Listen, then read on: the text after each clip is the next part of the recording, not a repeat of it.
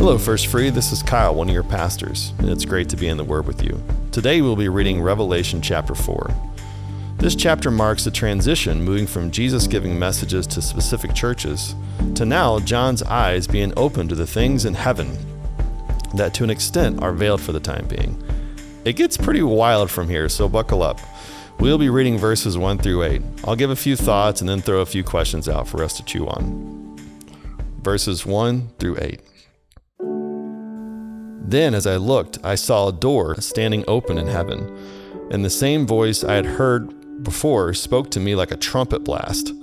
The voice said, "Come here, and I will show you what must happen after this." And instantly I was in the Spirit, and I saw a throne in heaven, and someone sitting on it.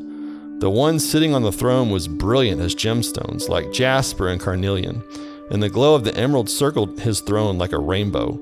24 thrones surrounded him, and 24 elders sat on them. They were all clothed in white and had gold crowns on their heads.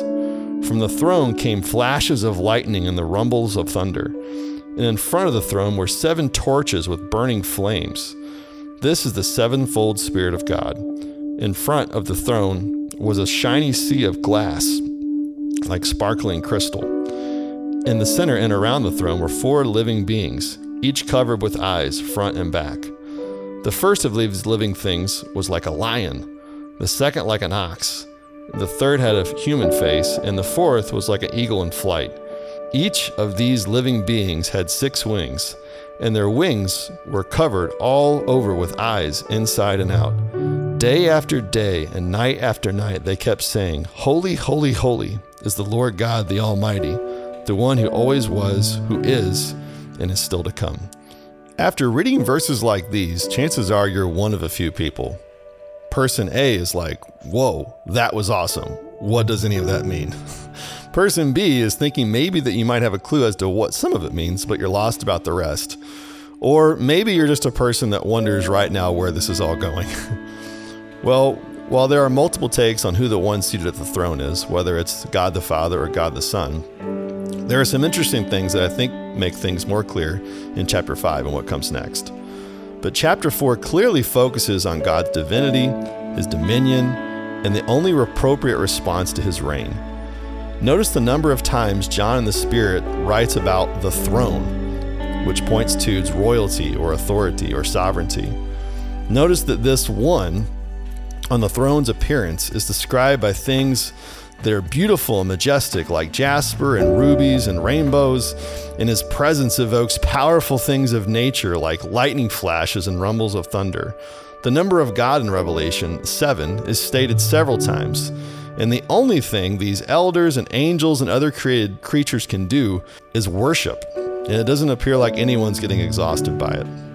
In this vision, John sees an existence where no living creature can be distracted by anything or anyone. They only see the magnificence of the Divine One who has dominion over literally everything. In view of this, my questions for you today are the following.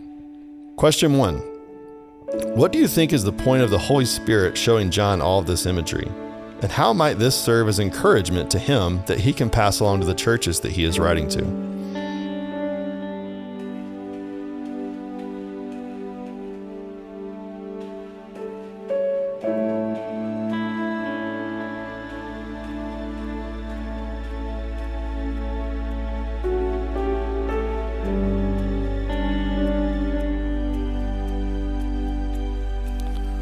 Question 2. How might this chapter be a good reminder that though God's ultimate rule and reign may be veiled in our present meantime, there is a day ahead coming where it will no longer be?